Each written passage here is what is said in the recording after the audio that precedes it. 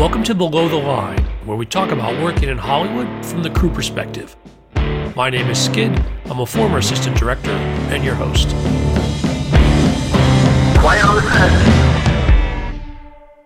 Our series of film professionals reviewing Oscar nominees continues here at Below the Line. Regular listeners, I hope you're enjoying it. And if you're new to the podcast, you've still got all week to catch up before the 94th Academy Awards on March 27th. Today is episode 9 of 10, and we're talking about visual effects. My first guest is returning to the show. Kent Seki, your visual effects credits include The Matrix Revolutions, Superman Returns, and Iron Man. Nice to have you back. It's great to be back, Skid. Thanks for having me. And joining us for the first time is Chris Batty. Chris, your recent credits include A Wrinkle in Time, Creed 2, and Aquaman. But there's a ton of other stuff I could have named because you've been doing this for about 20 years. Welcome to Below the Line. Thanks. Excited to be here. Excited to have you both. Listeners, if you'd like to see what I'm talking about in terms of credits, look these guys up on the Internet Movie Database.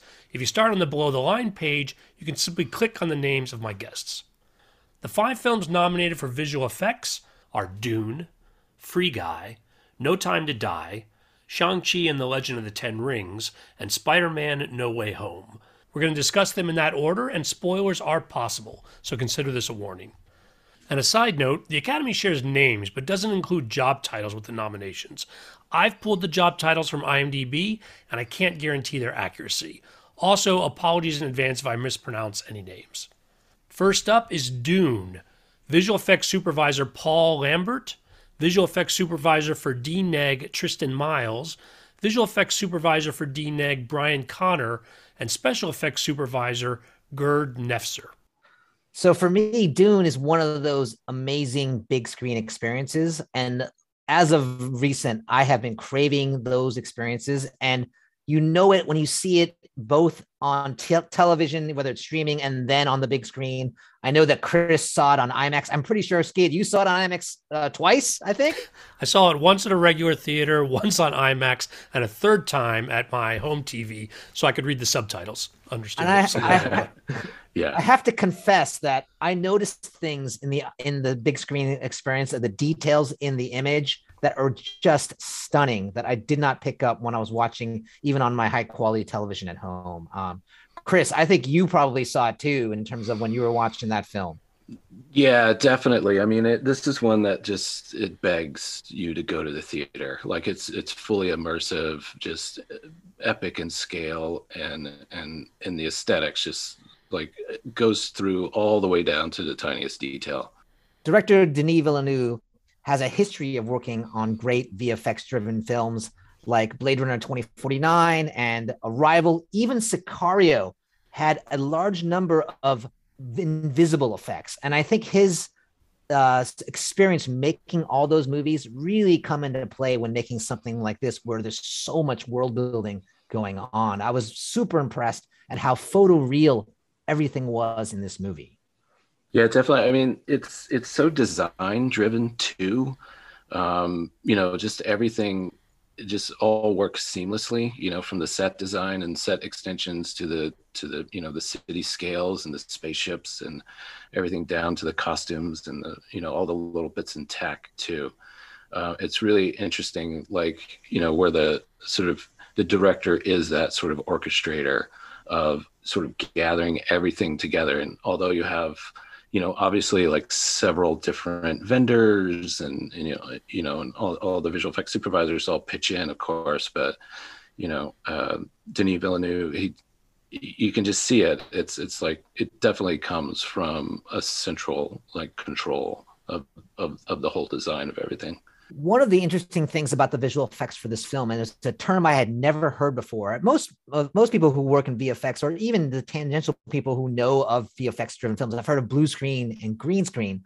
But this film used a thing called sand screen because the spill and contamination you get from green and blue screen that affects the actual image you don't want to key out is so big that they decided to use something that was more akin to the desert world of Arrakis. And they use these sand-colored screens instead of blue and green screen. And I think that is super effective in integrating the CG aspects of it with the practical.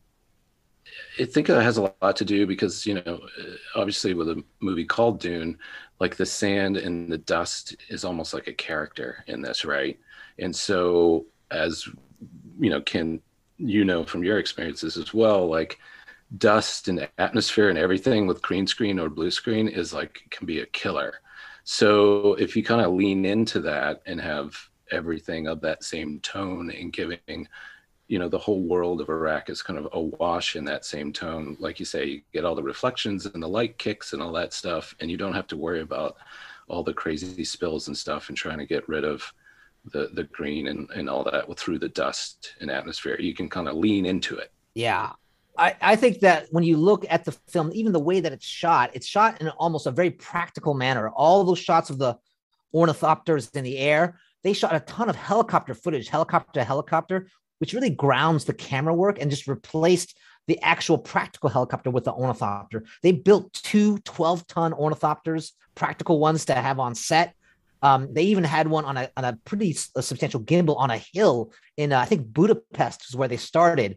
And they found that the highest place they could find in the city of Budapest was on a hill. And they built this practical cyc all the way around it, which used this tan colored bottom along with a sky colored top, almost a grad across it.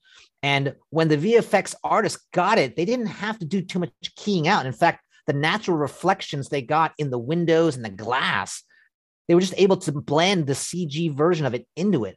And I think that created that grounding that you really want. The other thing that you notice with these kinds of films when they do this type of thing is how much it affects the actors to have something that looks like the real thing there. Like all the practical stuff, it really helps it become un-CG. And it's really, really super effective. They take time to build these things, and they're not simple to build.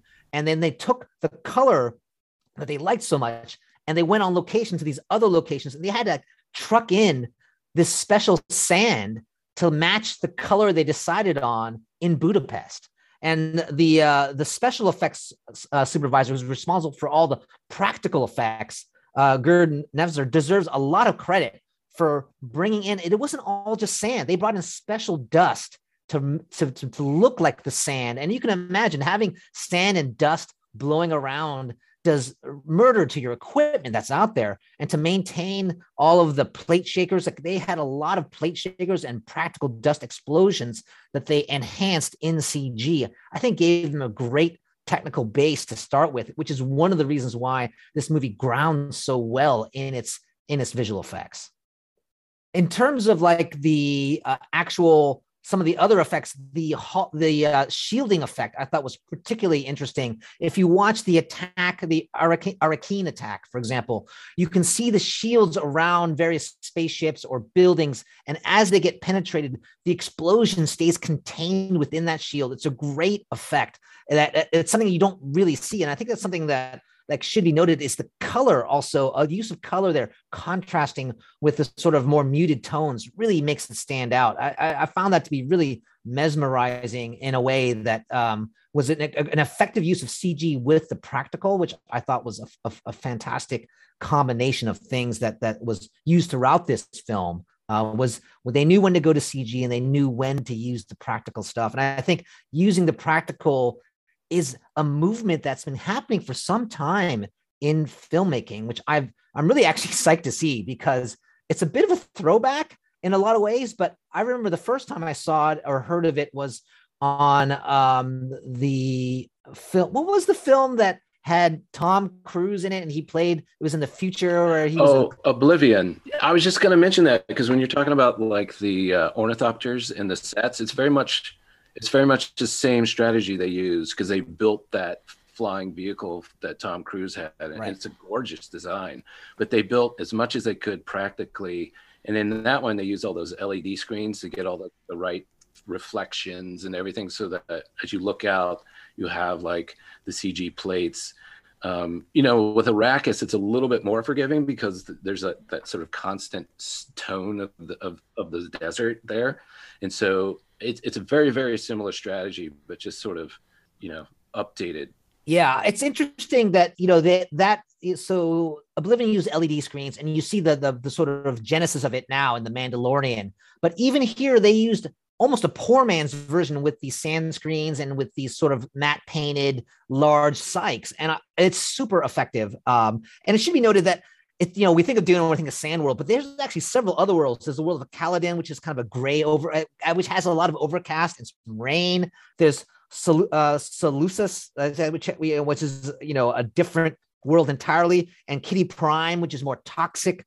They have these various different worlds that like have different color palettes, which I think makes Arrakis really stand out in its look. So I'm always blown away. There's 1,700 visual effects shots, of which most are augmentation. I mean, I think they picked their moments when to go full CG, and I was absolutely blown away. And we haven't even gotten to the sandworm effect, which is just another one. I know it's like it's always a question of scale when it comes to those things, whether it's sand simulation, water simulation, and water simulation we can get into later on some of the other stuff. But it's that's the hardest thing to sell, because usually you would try to do that with miniatures and 20, 30 years ago, and that's always the big giveaway. Yep. And trying to just get that to mix with CG and the practical foregrounds that they had is really, really convincing, especially when you're trying to do this on IMAX. Right. You pick up every single sort of bad detail. The sand plate shakers that Gerd Neffzer made were absolutely amazing. Like when you feel the approach of the sandworm and the vibrating ground, the actors are actually really sinking into the sand, and because of the sand effects. And a lot of times other movies would have used just simulation and it just wouldn't look the same, and you wouldn't get the performance. I think it's something that's really, something that a lot of other movies don't take into account, is the performance of the actor, how important it is to sell the effect that's happening. And I think if you look at Dune, it's firing on all cylinders. Now, all of these films in the team that's been nominated have one person who's listed as special effects.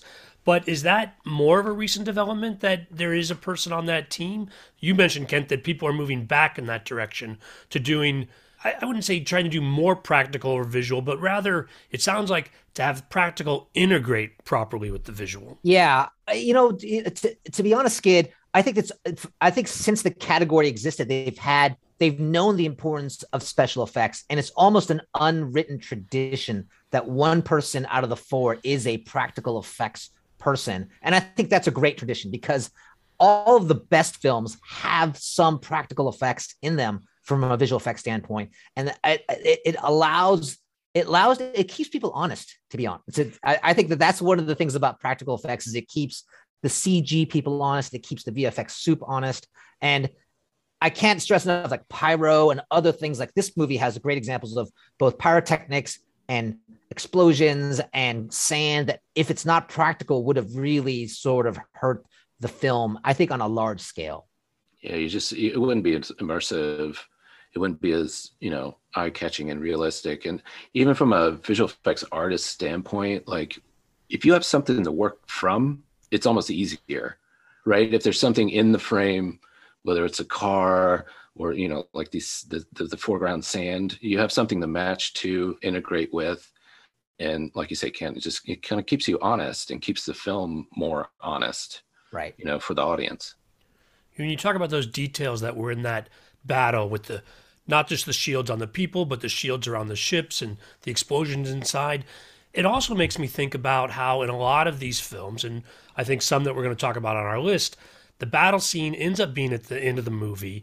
And sometimes it seems like maybe the visual effects go too far on this, but this battle is not at the end of the movie, probably at the end of the second act, right? Yeah. And then right. And it's very important that it does not overwhelm the rest of the film or what's going to happen afterwards. But I didn't feel that way watching it, and I'm curious to what degree visual effects restraint plays a part of that. Oh, I think it's very easy to go overboard. I remember when I was a visual effects artist, I was always trying to create the spectacular shot. Like that was my goal, was, I want to make the coolest shot in the film. Like that's what I want to be responsible for.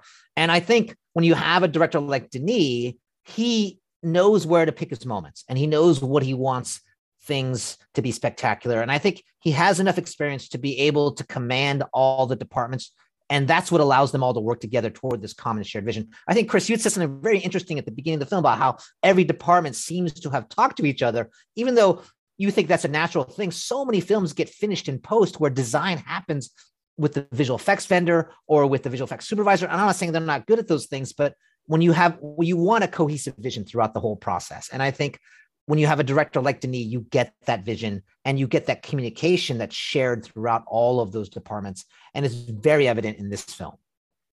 Also, just another thing as an aside, like going back to that battle, it's an interesting notion where you come up with certain rules for your world. And one of those in Dune is very famous, is the shield, and the slow blade penetrates the shield. Right. And that's how you get that interesting visual of those, when the ships blow up, they blow up sort of internalized, like the shield's still there. And so it's like using the rules of the world, which is this good writing, rules of the world, and coming up with great visuals to express that thought, right? And then with a movie like Dune, you can just do it in such an epic scale and so strong a visual like that. And that's what's fun. And that's where visual effects really shine, right? Where you can kind of demonstrate what is different about this world. Why are we going to see this movie? Not just apart from character and story, but if you're going to do a spectacle like this, that is the spectacle. Yeah, I think that's really on point, Chris, as far as like the design of the visual effect supports the story. And then within that design, you can be spectacular and you don't get the overload of like so many things happening. It's very targeted and specific. It was a good point about like this battle happens really, not at the end of the film, but in sort of the middle of that, of the film. And it's super effective. I think that they did a fantastic job of making it seem big and epic, but at the same time, it felt realistic. Now, you guys mentioned the worms, and I'm not sure whether we really dove into that. Are there specific challenges, or from a visual effects perspective, what do you see as the challenges with that kind of effect? From when I look at it from a visual effects standpoint, you have to communicate the scale of that worm and all the detail into it. So the CG model of that worm has to be constructed with the level of detail that you can see on a bigger screen. And then on top of that, the interaction with sand, that is a nightmare. I know that the tools have gotten much stronger since the time I was doing those kinds of things, but the amount of simulation you have to do that actually feeds into a plate that you shot that looks realistic with exploding dust, it's not simple. And a lot of it's based on fluid simulation there, and there's a lot of software that does that, but there's an artistry to that integration that makes, because there's nothing in the world that is that large. So your brain immediately says it's fake. Like, I think that there's something about something that big interacting with sand. You're like, I've never seen anything like that. There's nothing I can refer to that looks like that. And the fact that the physics don't actually work. Like, that's not, you can't displace that amount of earth, with that mass. So the fact that that looks right is also a testament to the artists that are able to do that, because, you can't do that, in reality. So it's a cool concept for science fiction, to have that amount of heavy earth displaced like that from a creature. That how does it move through that depth of sand and people can still walk on it? And so it's another kind of design challenge. How do you make this look real? And again, it goes back to all of that stuff. My last question, well, until you guys say something else cool, but you both talked about IMAX being a factor here. And other than scale or seen on a large screen, what factors from a visual effects perspective come into play when you're talking about IMAX? One thing is just sort of resolution. Like, you just have more square footage to fill. And both the aspect ratio, which is the shape of the screen, but also just in the resolution itself of the image, how much definition of the image there is compared to a normal screen, just because of the size. Yeah. And so that has to hold through so it doesn't look too grainy and soft and kind of fall apart.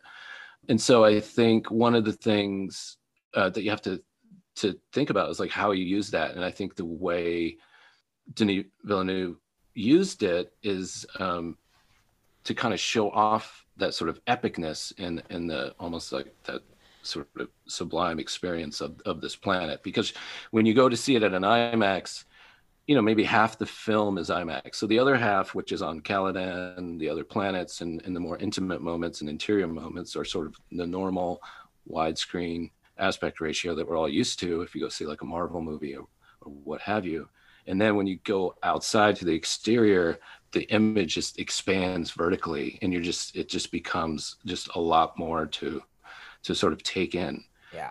So sort of conceptually there's that, but then, you could probably speak. I mean, from a technical perspective, you're rendering more pixels, meaning that once you've designed and built the effect, you have to make the picture, right? You have to make 24 images per second of that image, and it's a lot more expensive. I think it's almost exponentially more expensive as you get that much larger. So you have to manage that process, right? You have to manage generating all those images, and that becomes a technical difficulty. The lift becomes harder, right? Because you can't render it's this size of the image. The final image is much larger than a regular 2K image that is what you generate, 2000 pixel image, a 2048 image. It just becomes that much more expensive on the baking of it. You'll sometimes hear, it's almost like a brag. Oh, this took 5 days to render one frame, it's like some kind of badge of honor. But like at the end of the day, that's time, that's less iterations, that's more money if you want to get it done faster. And you need the iteration time to really know if the effect looks right. Well, I'm not a voting member of the Academy, and so I don't have to keep it secret. This is my favorite film of the year. I could keep talking about it this whole time, but that's not why we're here. That's not why folks have joined us. Let's move on to the second film on our list, Free Guy. Production visual effects supervisor, Sven Gilberg. Visual effects supervisor for Scanline, Brian Grill. Visual effects supervisor for Digital Domain, Nikos Kalitsidis. And production special effects supervisor, Dan Sudik. Dan is on this list twice, which is impressive that he's worked on too. He is a legend in the world of special effects. And so I'm glad to see his name twice in there. So it's interesting that we're talking about Free Guy after Dune, because Free Guy is a great example of another heavy shot film. There's 1,271 visual effects shots in the movie itself. It's a world building. It creates this idealized computer generated world. It's not trying to be photoreal in the sense of Dune, but it's trying to be photoreal, almost idealized photoreal, as if a game engine had made it. And it's one step further than like Ready Player One, which I think is another good example of like world building and different world building. When you look at Free Guy, there are aspects of it that are photoreal, but there are aspects of it that are very cartoony. And so the balancing act of this movie is crazy. There's all of this idea of revealing how it's constructed. The world that it's made out of is a game. And so there's an interface UI design aspect of there's a heads up display aspect of it. There's a de-resing, deconstruction aspect of it. And it even permeates the camera work. If you take it from the opening shot of the movie and look at the camera work there, it's like a video game drop-in, like Fortnite, where you fly down with a character into a situation. It's a cold open. There are 10 plates that have been stitched together with a ton of CG augmentation. The final shot is almost 2 minutes long. It's at 2,734 frames, and it's totally virtual, and it's not trying to be real. Whereas you compare that to Dune, which is grounded in the camera work, which is appropriate for Dune. This film it's appropriate to have the CG camera work because it's a movie it takes place inside a game. So it's fascinating to look at this. It's totally appropriate for this movie, but it's interesting that these two movies are going up against each other because it's a contrast of styles. Yeah, Ken. I mean, it's like another, like you said, it's like a world building exercise, but with just a different kind of tone and different aesthetic, totally. And it's super interesting. And then we should also mention at the end, they had like a really interesting process for the sort of Ryan Reynolds 2.0 guy, the dude, yeah. and that face replacement. While it's not like 100% on, but like for the movie, it worked really well, and it was well integrated, and all the lighting matched so the way that they sort of created that effect, we should sort of get into as well. I think, what you're seeing now is the influence of the deep fake. So for this film, they used a proprietary tool called Charlatan, which is an appropriate name, to do the CG Channing Tatum that jumps down into that first big opening shot. And it's fascinating to see something that was an internet sensation, the deep fake, become integrated into modern visual effects. And there was a movement toward CG digidoubles in which everything was done with a model and it was rigged and face shapes were taken and photographs were taken of the actor. But then to use deepfake as an alternate form, I remember there was taste tests on the web comparing deepfake versus like the CG Princess Leia from Rogue One, which is, again, a few years old, but like is worth talking about because that's the influence, or that's how fast things change in visual effects. There was one direction made that before deepfake, and now it seems like all these companies are employing some kind of AI technology to do the face replacement over traditional face replacement techniques. And this is yet another great example where the result of the deepfake on Channing Tatum's character was so good, they used it more and more throughout this process. Now, Ken, I'm not sure I understand what the difference is between a deepfake and traditional face replacement or CGI character. So in the past, what you would do is you would scan the actor and take a lot of photographs in various different lighting conditions and try to recreate the face and then create literally some kind of animatable face where an artist would go in and move points like controls around to open the mouth or close the mouth, open the eyes, squint. And you would have to go through and have a very sophisticated rigger, what they call rigger, go in and create this face rig, and then an amazing character animator actually hand key the face to the performance based on reference. Deepfake uses photographs that exist, so it still uses photographs, but then AI, artificial intelligence technology to analyze the stand-in actor and replace that face with computer-generated versions of the actor's face, which does still require artistry, but does rely more heavily on AI to make those choices. And it's a scary thing because now you realize that anything can be deep faked. It used to be that you see a video, you could believe that video. But with the advent of this deep fake technology, you're really seeing it used. And there's other films in the list that also use deep fake technology. And it's fascinating to me. Absolutely. And also at the same time, a bit terrifying. Yeah, it's a little scary, but at least, for this one, it serves sort of like a practical issue in that they had some story changes late in the game and Channing Tatum was unavailable. So they had him record audio for the new lines and then use this sort of deep fake charlatan technology to build a performance. And they had to get all the footage they had of him, including like takes not used, long takes, or, just any kind of wasted footage so that the machine can just analyze it and see what they needed to do for Channing Tatum. So the director is Sean Levy, and he's a veteran director of visual effects films. Also, he had done the Night at the Museum series, Real Steel. He had directed a bunch of Stranger Things episodes. And I think it's another nod for me, at least from where I stand, to the director's role in all of these things. Because if a director is savvy and has worked on enough visual effects films, they know what's achievable. They know what they want to get in camera, and they can tell a team how they want to shoot the film. He's famous for being very fast on set and having short, fast days. And if you're that definitive and that experienced, you can get away with that. And you can allow your visual effects team to put their efforts where they need to and still get those days, which are easier on the crew and easier on the actors to have very targeted, fast shoot days. And I think it's something that a lot of people who look at visual effects don't really know about. It is the more experienced the director is, the better the experience generally is for the visual effects team in sort of walking through that process. And you end up with a more cohesive vision. And in this case, they really do have this amazing, I think they start off looking at a lot, and throughout this process, they looked at a lot of games, and there was a lot of discussion about photoreal versus cartoony. And my understanding is they started with photoreal, looks more like real life, and then added more cartooniness to the animation and what was happening in the scenes, and then dialed it back to more photoreal. So it rides this strange but appropriate middle line of, oh, it's cartoony, but it's kind of real. So you can feel the jeopardy to the characters in that world. I think that's super important that when you do create these virtual worlds, how the jeopardy or the danger is for the characters that inhabit that world. This it's funny because in this movie there is this amazing car chase where the world sort of deconstructs around it. There's buildings collapsing. It's similar to the Ready Player One car chase, car race sequence where the world deconstructs around it. But the two are vastly different in their approach. Like Ready Player One embraces maybe one generation or two generations earlier of game technology in terms of its look.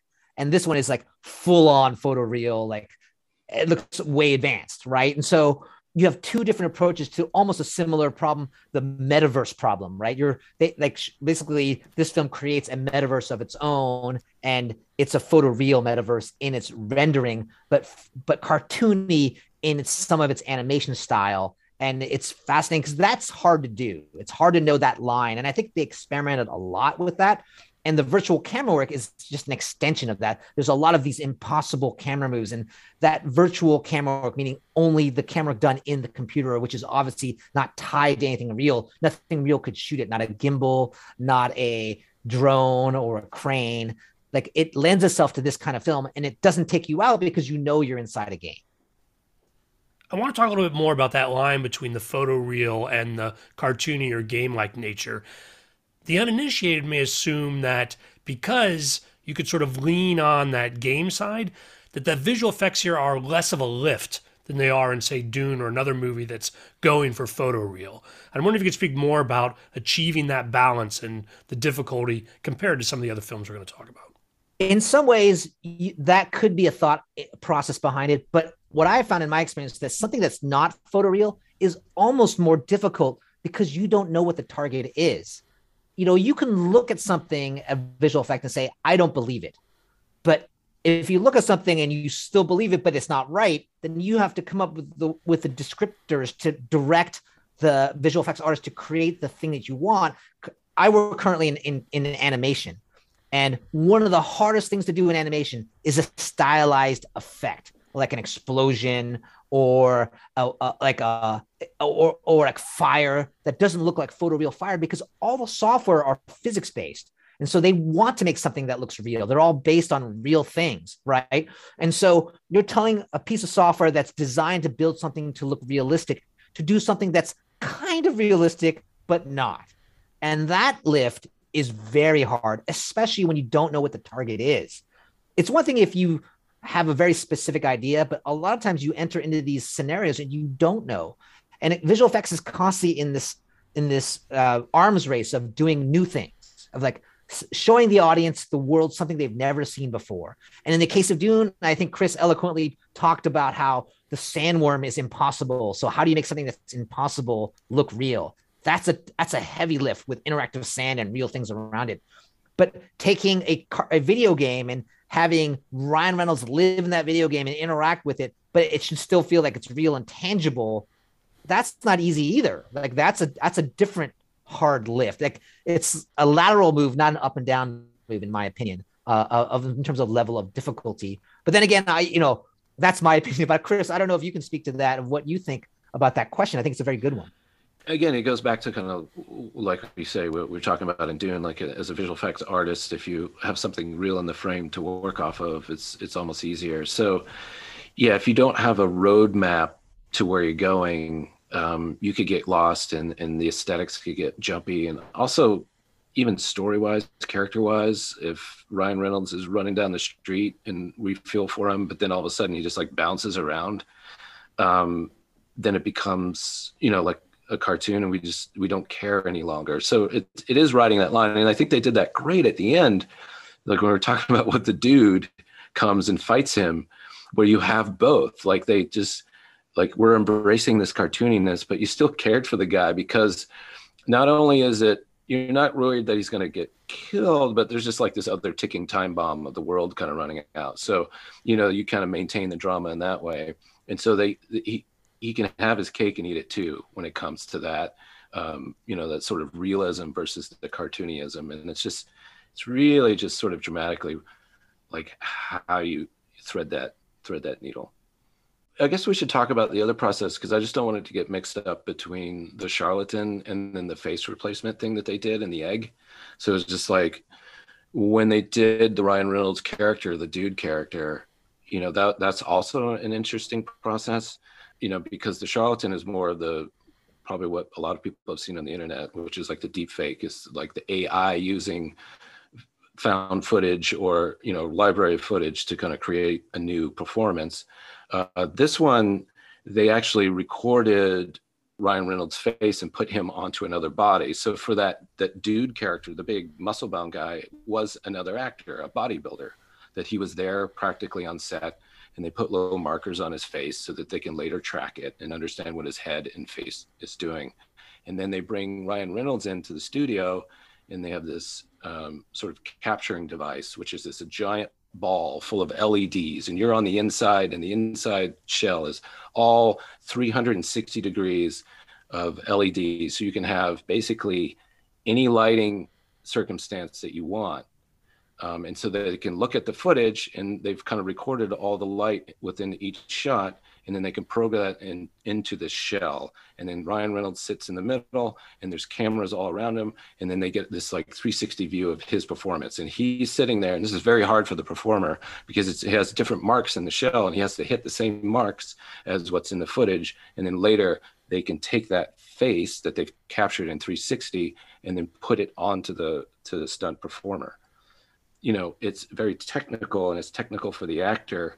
But they were, again, this is a comedy, and there was a lot of funny moments. Yeah. And so it's a testament both to the actor, but also, the director, but also the effects artists, the people running that and also putting it on there.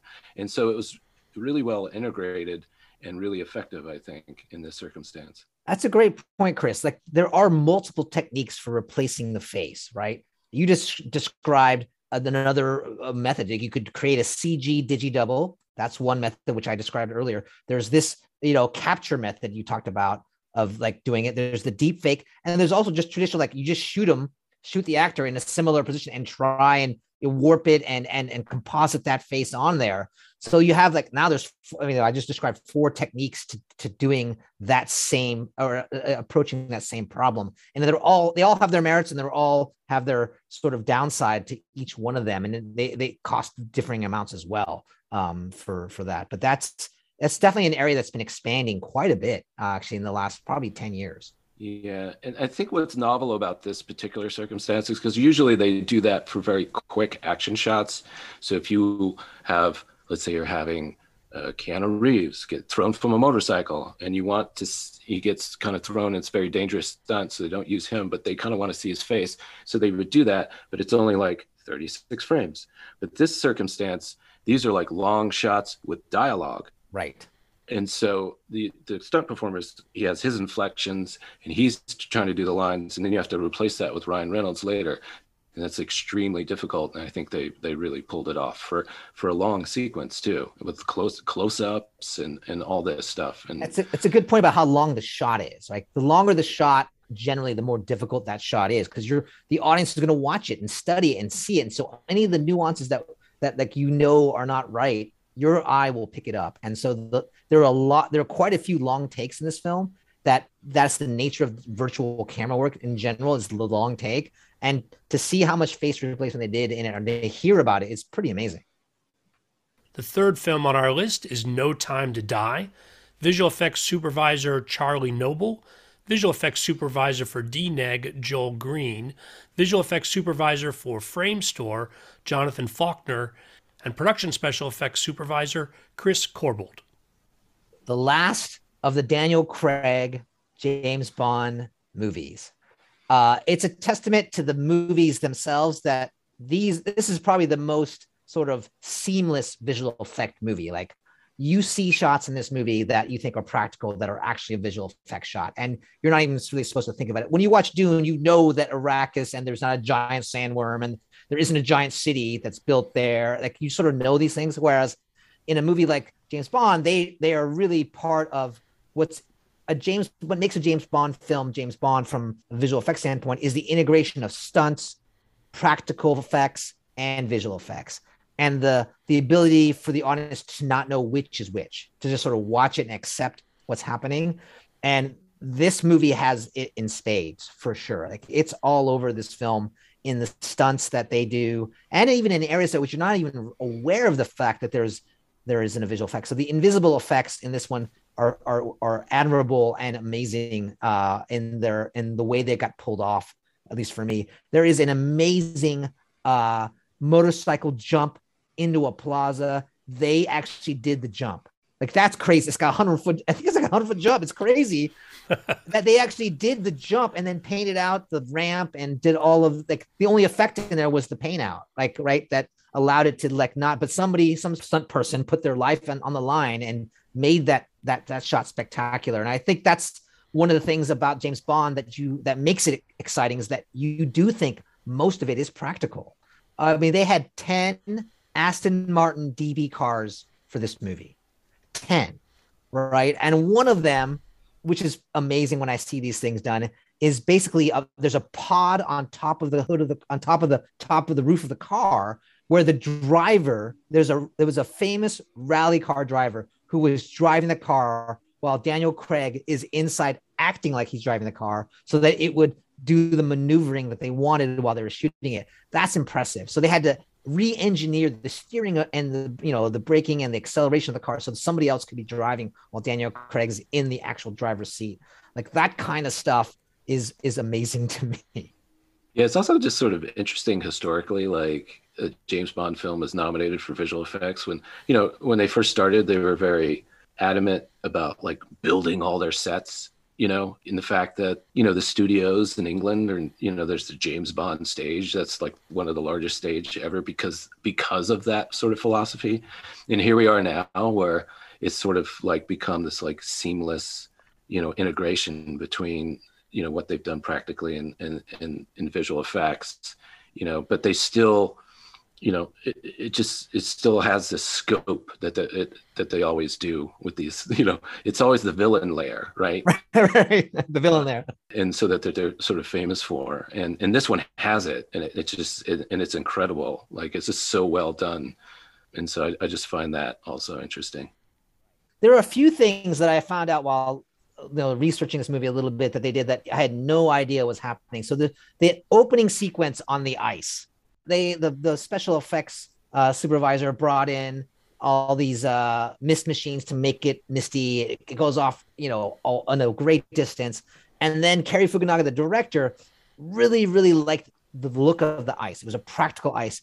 They ended up cutting out a big chunk of the ice and putting it into a giant refrigerated truck and taking it for the underwater shots from underneath the ice to capture the look of that ice.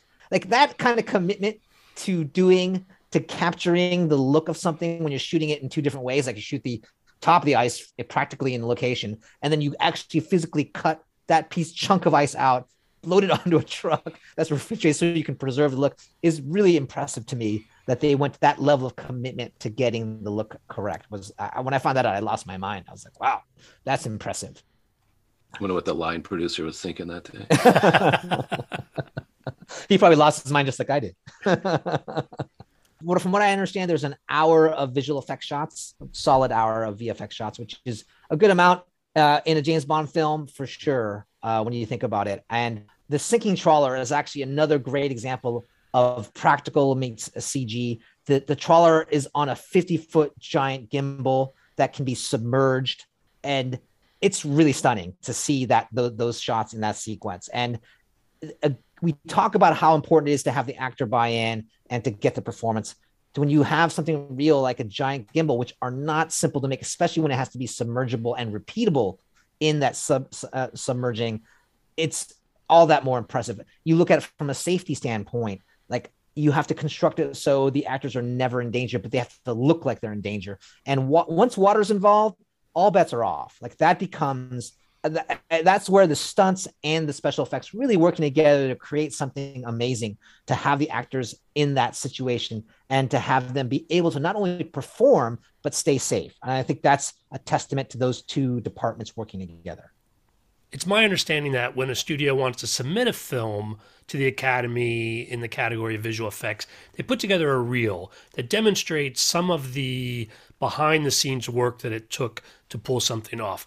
I think this is a good film to discuss that, where the point of this visual effects in a movie like No Time to Die is to make them invisible. In other words, not having seen that reel, in theory, I wouldn't know that this was a visual effects contender at all. Talk to me about what you think is captured in that reel versus what we see in the final product. Yeah, it's interesting because this is one of the last movies I saw on the list, and not because I didn't want to, it was just sort of scheduled. So it's pretty fresh. And I just remember sort of watching it and analyzing it and trying to figure out where that line is, because again, you think James Bond, you're not going to think visual effects.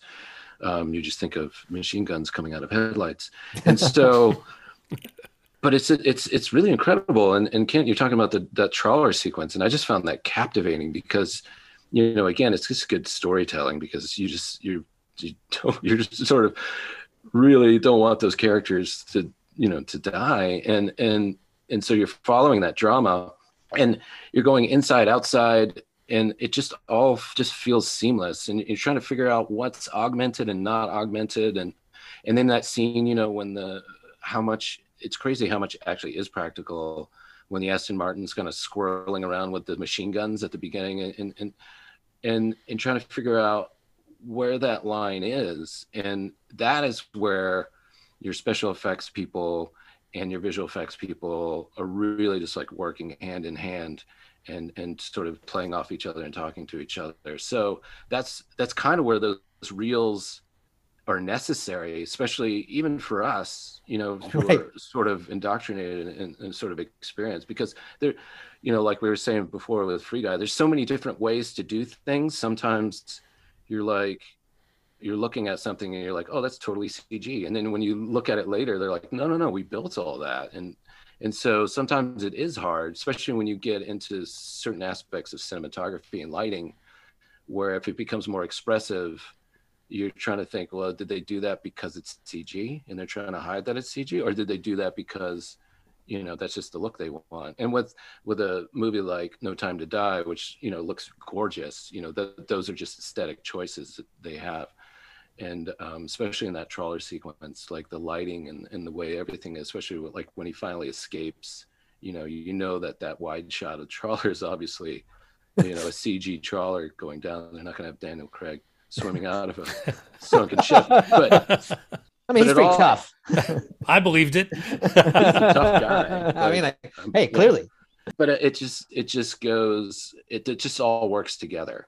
So to the heart of what you're asking, Skid, there was a time when you submitted for visual effect, you could only submit shots from the actual movie. You couldn't submit any before afters or process. And in fact, I think it was a more recent, in the last, I think 10 years, that they started opening that up. And I think it's great that they did, to be like, it's one of those things that allows a movie like No Time to Die to shine, because these movies that have these invisible effects, they're just as hard as the big, tentpole movie, that tentpole giant explosion world building movies. And in some ways, they're just downplayed. And so this addition of the reel with the before and after, or the process stuff, I think gets them the recognition. The way they would do it before is you'd only be able to submit movies that shots from the movie itself, and they had to be, you couldn't edit the sound. And that's probably still to some degree. And when you presented at the Bake Off, which is where they have a list of, I think, 9 films that they whittle down to the 5 or that make it, is that the visual effects supervisor could talk about it, but now they actually show it while the visual effects supervisor talks about it, which is fantastic. So you get to see not only shots from the movie after that, you first see this process reel while the visual effects supervisor talks about it, and then you see the shots from the film, and then they have a Q&A. And so that allows that opportunity, affords that opportunity for a film like this to get recognition, even when they get to the Bake Off stage.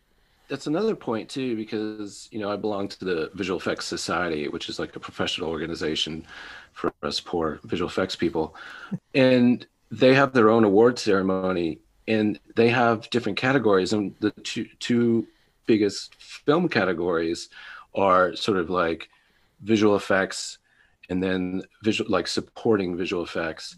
And so you would have No Time to Die would be in a separate category than like Spider-Man or even Dune, right? Because, you watch Dune and you're like, yeah, that spaceship is CG because, there's no real spaceship like that, or a movie like Star Wars. And so those are different. It's, it's just a different method and a different aesthetic and all that. And then No Time to Die, everything's trying to be real, and it just allows to differentiate that skill. Maybe at some point we have to do that, as movies go on and they become more and more seamless, where, you could have a Woody Allen film that will have a lot of visual effects in it, just because, maybe a location is not available. So I think it's like an interesting issue. How do you judge between the two? I was not aware that the process for selecting these films had changed. Of course, the podcast wasn't around back then, so I didn't follow it as closely. But yeah, and I don't know exactly when it happened, but I do remember there was a time in which it was very strict about what you could submit, and they've opened that up, and that's a great change. Like, that's a great change that the Academy branch made for this category. The fourth film on our list is Shang-Chi and the Legend of the Ten Rings. Production visual effects supervisor Christopher Townsend, additional visual effects supervisor for second unit Joe Farrell, senior visual effects supervisor for Weta Digital Sean Noel Walker, and special effects supervisor Dan Oliver. So Shang-Chi is an interesting movie in the Marvel universe. They obviously are the superhero company. They took on mythology with Thor. They brought in magic with Doctor Strange, and now they have the multiverse coming with that. Space with Guardians of the Galaxy, Afrofuturism with Black Panther, the quantum world with Ant-Man, and now this is their ode to the Hong Kong martial arts action film. And I'm actually really impressed with the fact that they have taken these different types of movies and been able to integrate them almost seamlessly into one universe that is sort of, it's all encompassing. Like, if you were to ask me 20 years ago, do you think that Marvel will have this run of success? It's hard. I think it'd be hard pressed to pick anybody that would have selected this. And the visual effects supervisor for this film, Christopher Townsend, he's a long time visual effects supervisor for Marvel. He's been with them since Captain America, the First Avenger. He did Age of Ultron, Guardians of the Galaxy Volume 2. He's been with them for a long time. And so to see his progression and his career is really great. And when I saw Shang-Chi, when I looked at all the effects in it, and there are a lot of effects in this movie, the standout for me is the bus fight that happens in San Francisco. It is really, really impressive, both from a stunts perspective and a visual effects perspective of how they shot that on a blue screen and then comped it so it looks like the bus is traveling in San Francisco. They actually did crash 15 cars for real in making that sequence. So there is a component of it that's the exterior actual shooting plates. There's the blue screen component. There's the performance of the actors and the stunt people, which is really great. It even ties into the story with Awkwafina driving the bus. They already established how she's a great driver, and she's now driving this giant bus that gets cut in half. It's a tour de force, because I had not seen yet at that point a great sort of superhero martial arts sequence. And it's really, really fantastic. I was super impressed with that. Yeah, and it's just a great integration, as you say, it's a great integration between visual effects and special effects, but also story, because this is the point where you're really introducing the character, right? This is who this person really is. And, it goes down to even the music that they picked works really well. And it's just like this one beautiful, seamless sequence that just all comes out of story, and, how they kind of rig the bus on stage to kind of give the stunt performers and the actors, something real to play off of, right? So you have this big giant piece of machinery and they're really fighting in it. That's on a gimbal. We always got to talk about the gimbal. Yeah. You always have to. Yeah, everything is about the gimbal, but that's how you get the real interactions, right? Where it's like on two wheels and toning around and turning and pitching. And so it's a masterclass on how to introduce a character in an exciting way.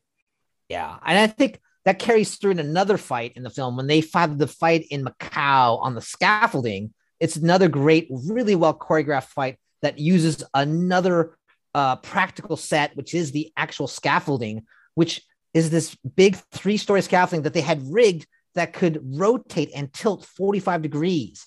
And so you had a combination of that classic wire work from Hong Kong, Wu Ping style, plus the superhero aspect of it that was really coming through. All of Macau there was virtually created. And in fact, they wanted to go shoot at a bunch of locations, but they couldn't because of the pandemic. So the original plan was to go on location in Macau to shoot plates for this sequence, and they never went to Macau. So all of Macau was an unforeseen CG virtual environment for all of that sequence, which is pretty impressive. They were going to go to New Zealand to shoot the compound, but they couldn't go to New Zealand, so that's all virtual. The forest that is around Tao Lo, they were going to go to Vietnam and Thailand. They had to cancel that trip and make it virtual.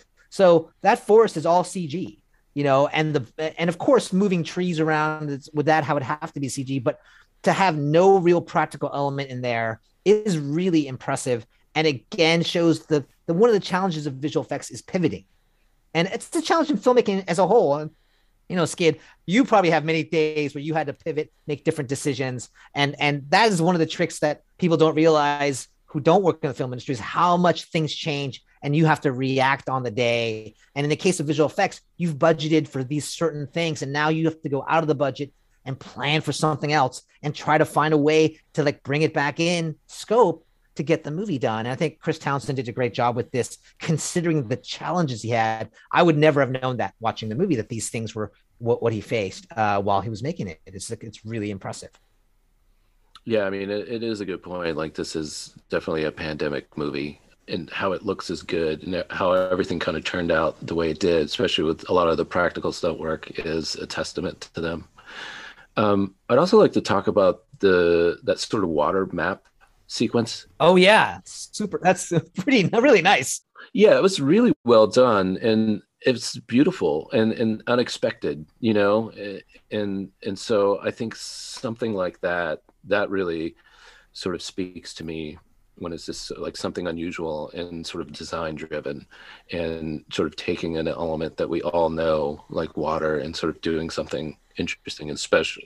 It speaks to the magic of the whole world. Right. And it feels grounded in that you feel like that room is a real room that grounds that effect in that room itself, which I think helps with all the refraction that's happening through all the beads of water that are super challenging from a rendering standpoint, that you have to have enough of that room in there to get all of that reflection and refraction correct with all the ray tracing that happens there.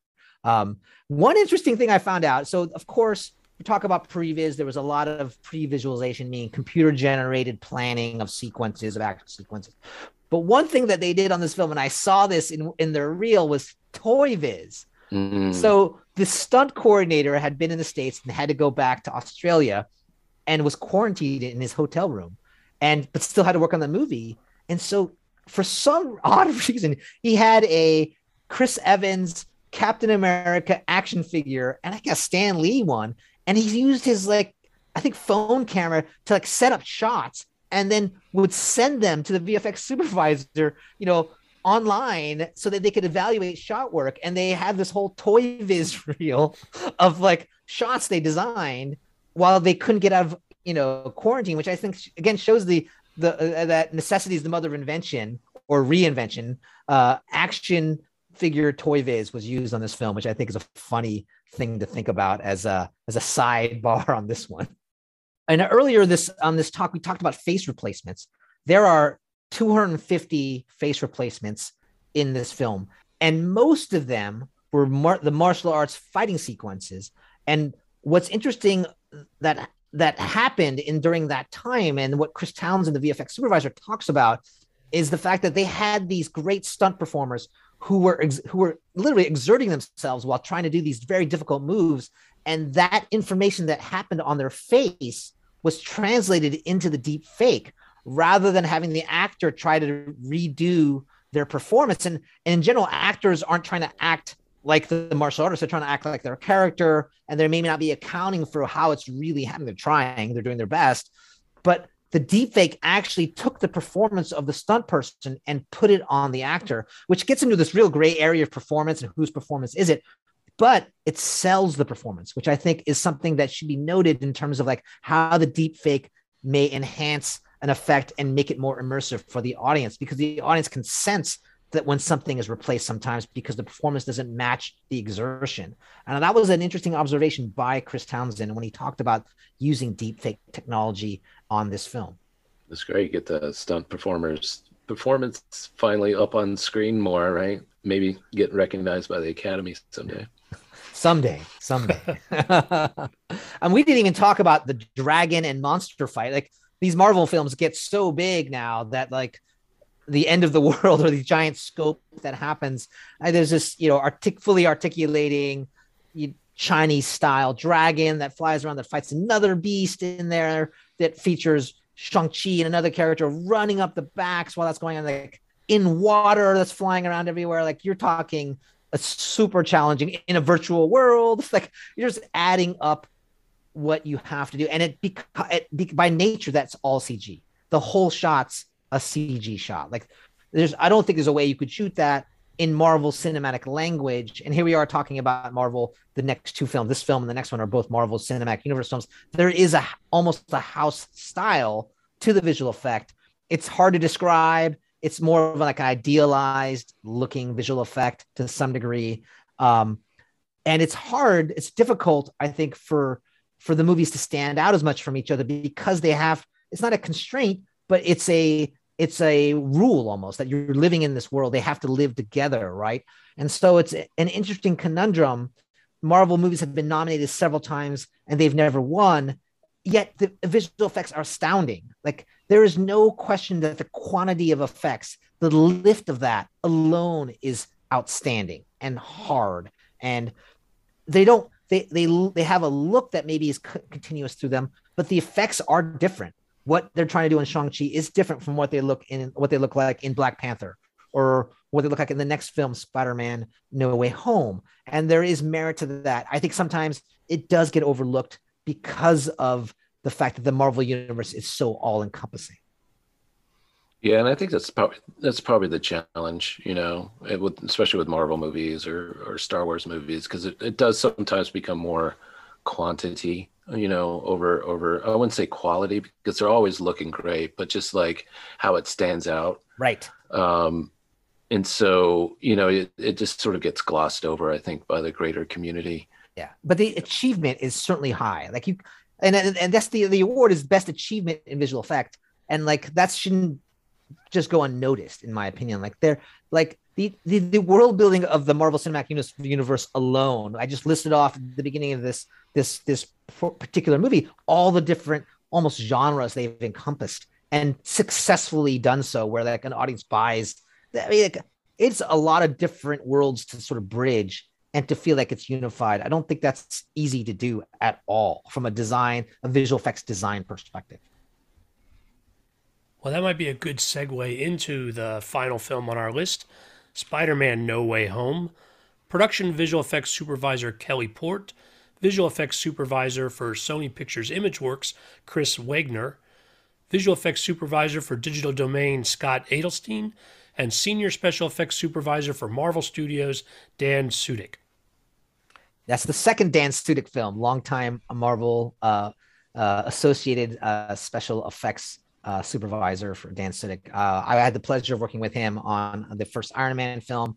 He is a veteran and a really nice person too at the same time, so which you always like to be able to say that. Spider-Man No Way Home generally should be recognized as the giant blockbuster of last year. There's no asterisk around that. Like, there is absolutely none. And you could argue it's as if the pandemic never happened as far as that film goes. And there's an achievement there. There are 2,400 visual effects shots in that film.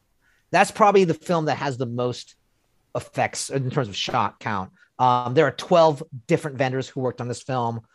And I think the mirror dimension, which is the Doctor Strange magical aspect of the film, is outstanding. Like seeing the world, it's like, I remember when Doctor Strange was first being discussed, and I had friends on that film, and they said it's like Inception but on steroids, and that's a very good description of the sort of the mirror dimension that exists there. I mean, one of the interesting from a technology standpoint is that Framestore had a procedural city system. So what that means is that it builds it on the fly. Like you say, for example, I want to be on Fifth Avenue at this point in the city. It can actually generate the buildings in that street, on that street, so they're accurate to where they are. And then you can, on top of that, let an animator fold that building and that street on top of itself. I mean, that is an amazing effect. It's not easy to bold and bend rigid geometry and have it hold up. So that's all of New York had this system at Framestore. I think that's really a super innovative and an amazing sequence. And obviously they had to invent this or devise this technology to be able to achieve that effect. It has just from an effects, the sheer effects number on that standpoint. We talked about the shot count. Like you've got the dust, you have the basically returning heavy hitters of all of Spider-Man coming back. You've got the dust of Sandman. You have the reptilian creature of the Lizard. You've got the Green Goblin back. You have Doc Ock with his CG tentacles. All of those characters return with their effects. Even if they were done years ago, they had to pay homage to, they can't just make the effect look different. They had to go back and look at those movies to recreate those effects in today's times. And the thing that people don't realize is the amount of de-aging work that movie required. Like there's extensive de-aging work on Alfred Molina and Willem Dafoe, because they were much younger when they did those Tobey Maguire Spider-Man movies, right? So they had to go in there and make them look younger. And you don't even think about it when you're watching the movie. It's just like you accept it. It's happening. That's what they are, right? And so even in this film, with a ton of what you know are visual effects shots, there are some invisible effects that most people don't even think about. I mean, for the Sandman character alone, there were 3 different vendors. There was Luma and Sony Pictures Imageworks that did the sort of the spinning giant effect of Sandman. But then there's DD who did the humanoid aspect of the Sandman character. You know, so you have multiple vendors doing different aspects of the character of the villains at the same time, and coordinating all of those processes is a feat unto itself. Like when I think about trying to make sure that the look of the film is unified across all these other studios, it's mind-boggling that you could maintain. They all have different renderers. They all have different character rigging systems, and they might be able to share the model, but the shaders almost always there's some proprietary shader system that goes with their lighting package.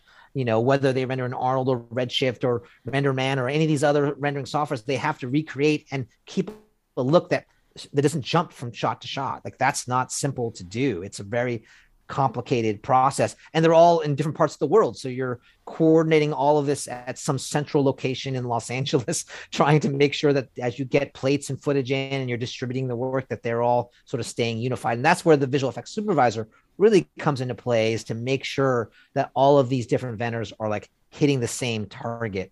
I think that's notable that Sony Pictures Imageworks is one of the vendors on this show. They were the original Spider-Man, that go back to Tobey Maguire Spider-Man, the Sam Raimi Spider-Man movies. They were the original vendor for Spider-Man. And so it's nice to see them come back again on this film. I know it's a Sony movie, and it's almost a guarantee that if Sony's making a movie, SPI or Sony Pictures Imageworks will come back and do the effect. But it's, you know, for me as somebody who's a fan of superhero movies, and I remember going to see Spider-Man and Spider-Man 2, and to see them come back and work on this is actually pretty great. Chris, you worked What on about Spider-Man 3? I was going to say, you worked on Spider-Man 3. You didn't go see Spider-Man 3?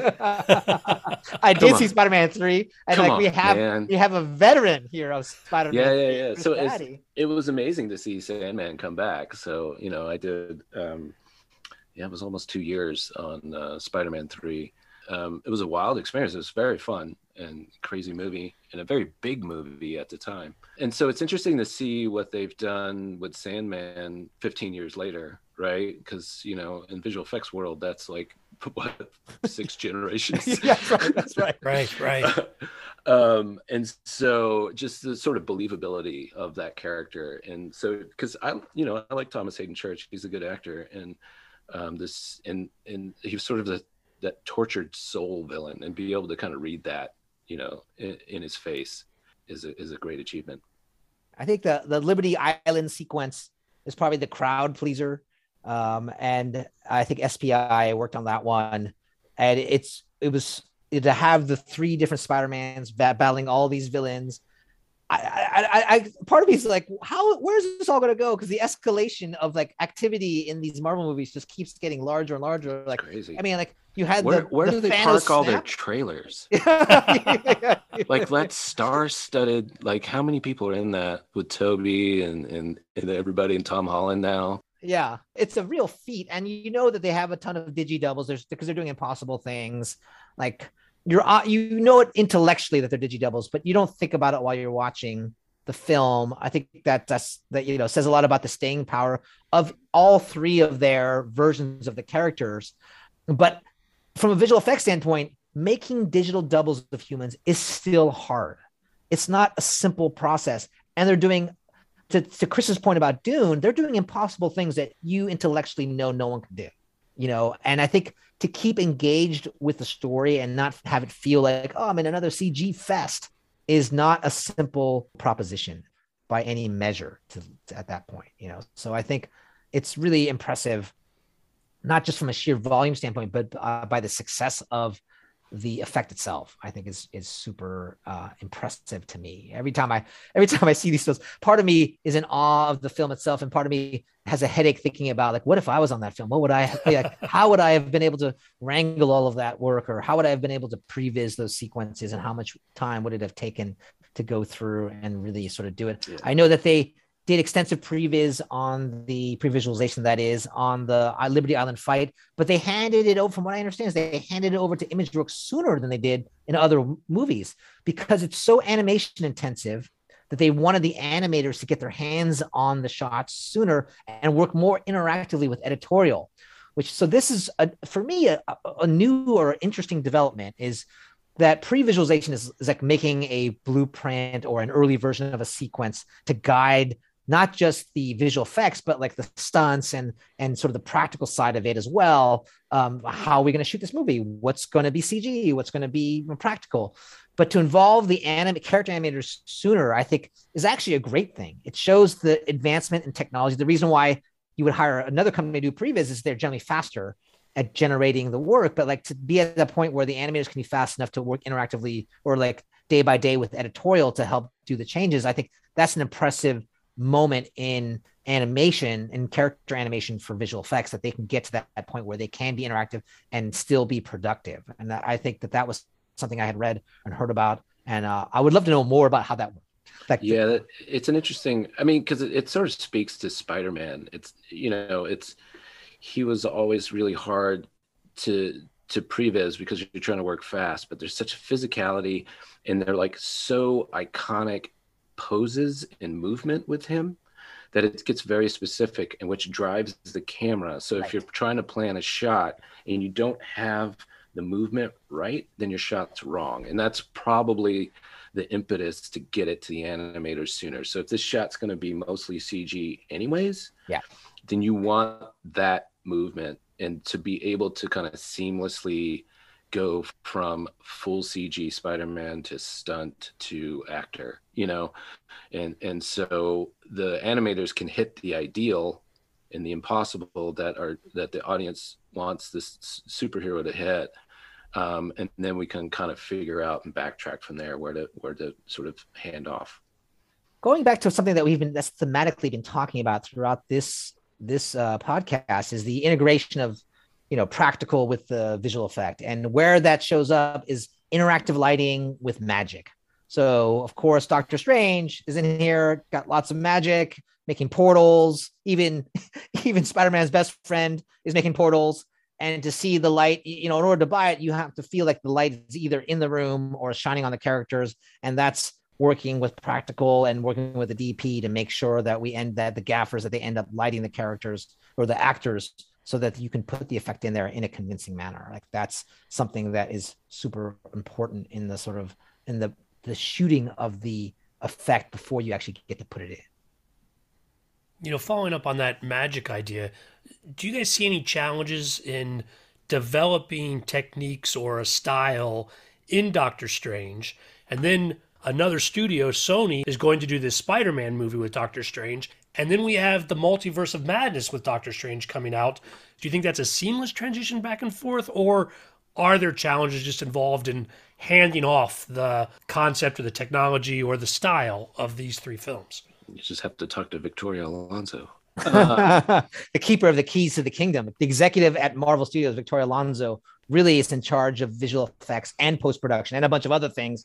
She is spinning every plate you can imagine and actually is quite, I won't even say good, is excellent at doing so. I think that's one of the reasons. But it's, to go specifically to that question, it's not easy. It's not a simple process. We're just going to use the same mirror tools and mirror dimensions. If the vendor who did the original is not available, then you have to recreate that effect. You have to research it. You have to figure out your method of doing it with your tools, and or hire artists that worked on the previous one, look at all the reference and really catalog those things so that the movies live together seamlessly. I think that as the universe expands and expands, it becomes more and more challenging to like find each effect and also just make each effect unique in a way.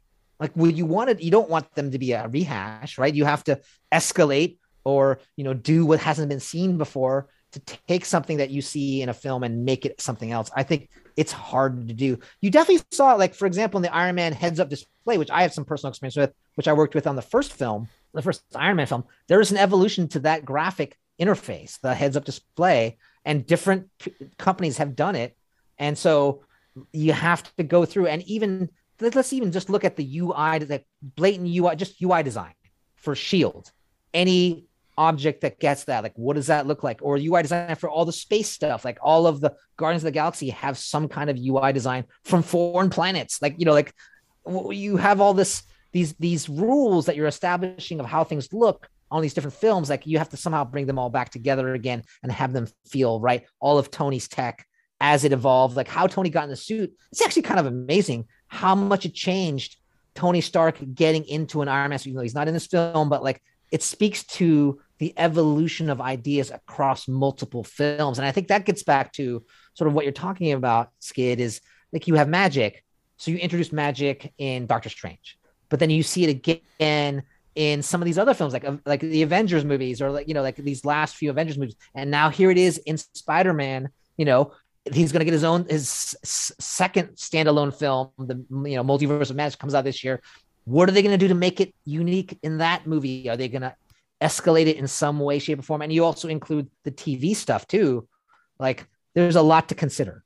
Yeah, it's a lot of moving parts. And, again, it just goes to, why it's been nominated. That's part of it. It's just seamless. Like, you see Doctor Strange and his magic and you just know what it is, and it looks flawless, from one film to the next. So, that's why we're sort of recognizing it, right? And also the influence of the animated film. Right? We haven't even talked about the fact that the fact that there is a multiverse at all. Well, I'm sure in the comics there's a multiverse, but the fact that what opened it up was the success really of Into the Spider-Verse, the animated film, really explores the idea of the multiverse first before it really got hot, and from a cinematic standpoint.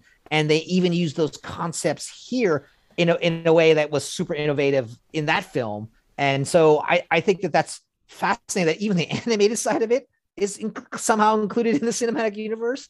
Yep. Before we wrap up this part, Chris, you kind of said it in passing, but the fact that you worked on Spider-Man 3 15 years ago, talk to me more about watching this film, both from what you know of what you did then, and obviously the technology has changed, but also what you were watching for and your expectations, again, understanding some of the earlier work on these characters. Yeah, it's interesting. I mean, the experience of working on the Spider-Man 3, it was fun. It was very hard work, a very difficult film to do. So I understand, because you have a lot of different characters. And Spider-Man 3 was sort of criticized with like too many villains, right? And so, here is a movie that is specifically about that, and how they're sort of pulling that off. And you have to sort of bring back all these legacy characters, both in a writing standpoint, but also like visual effects wise, like we were talking about is how do you bring Sandman back and not just redo what you've done, but like it has to hold up for 2022 or 2021 rather. And so how do you do that? How do you make it like recognizable and feel like the same character, but also look contemporary? And, also with like Jamie Foxx's character, I think really looked a lot better, and sort of really kind of rocketed forward. And so, that was an interesting thing to kind of do. And then, and then from a personal standpoint too, I was just in a different place in my life back then. And so you could, here, because this one, it was interesting because I went and took my kids who weren't born, when I worked on the first one and when the first one came out. And there's nothing that makes me feel more young than that, right, Chris? Well, yeah, exactly. But it kind of does actually, because I got to, instead of like looking at it as like maybe a jaded old visual effects artist, and just sort of picking it apart, you're watching it with your two young sons and sort of just enjoying it all.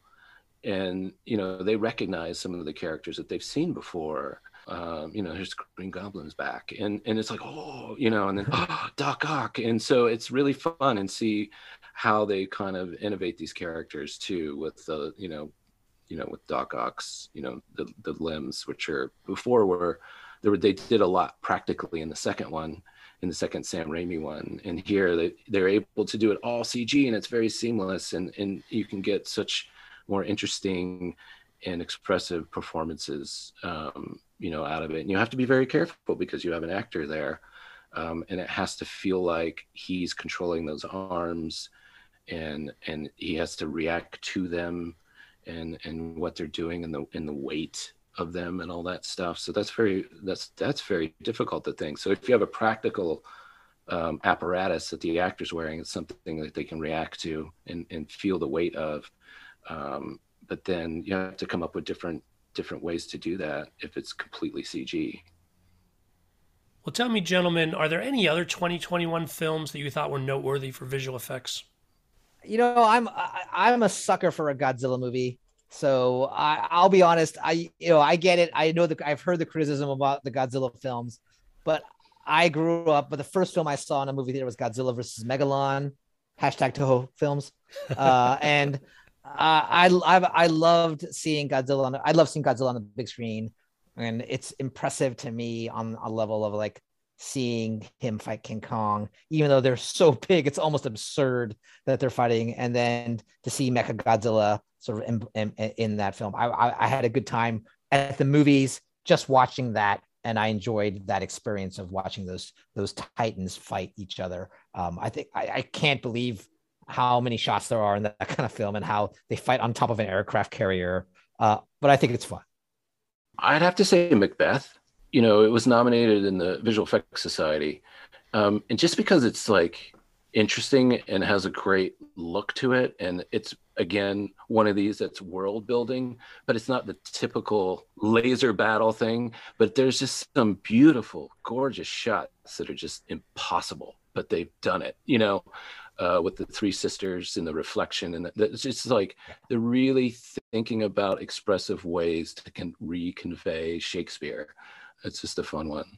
Yeah, I have to say that that film with its cinematography is that we talked about integration of the departments. The cinematography in that film is just beautiful, and it's almost minimalism in the look. Really add to that enjoyment of the visual effect in that film. Like it just stands out as a stylized effect. And it reminds me. I mean, obviously, it harkens back to the Orson Welles version. And the sort of German expressionist, those. Oh, now you're going all film school. I know, just those minimalist sets that they've done, which is just, it's great because you can put on a Shakespeare movie and you're not spending a lot of money, but it looks awesome. And I think these guys are, it's very similar where you get a lot of scope, through this method. Well, Chris, I'm glad you brought that film into this conversation. Kent, I'm not sure that I feel as fondly about Godzilla versus Kong. What? Or even that movie came out last year. But I do appreciate you loving it and bringing that affection here. Guys, you brought it all together. Thank you so much for being on the podcast today. Thanks for having us, Kid. It was really great. Yeah, thanks, Kid. This was a lot of fun. Listeners, that's a wrap. If you'd like to learn more about the podcast, please visit our website, belowtheline.biz. It's B-I-Z. It's easy to peruse past episodes, and you'll find links to all of our social media. That includes our page on IMDb, where, as I mentioned earlier, you can learn more about my guests. Thanks to Curtis Five for our music, John Juan for our logo, and all of you for sticking with us. Please rate us wherever you get your podcasts, and tell your friends. You can catch the 10th and final episode of this year's Oscars series on Thursday. Thanks again from Below the Line.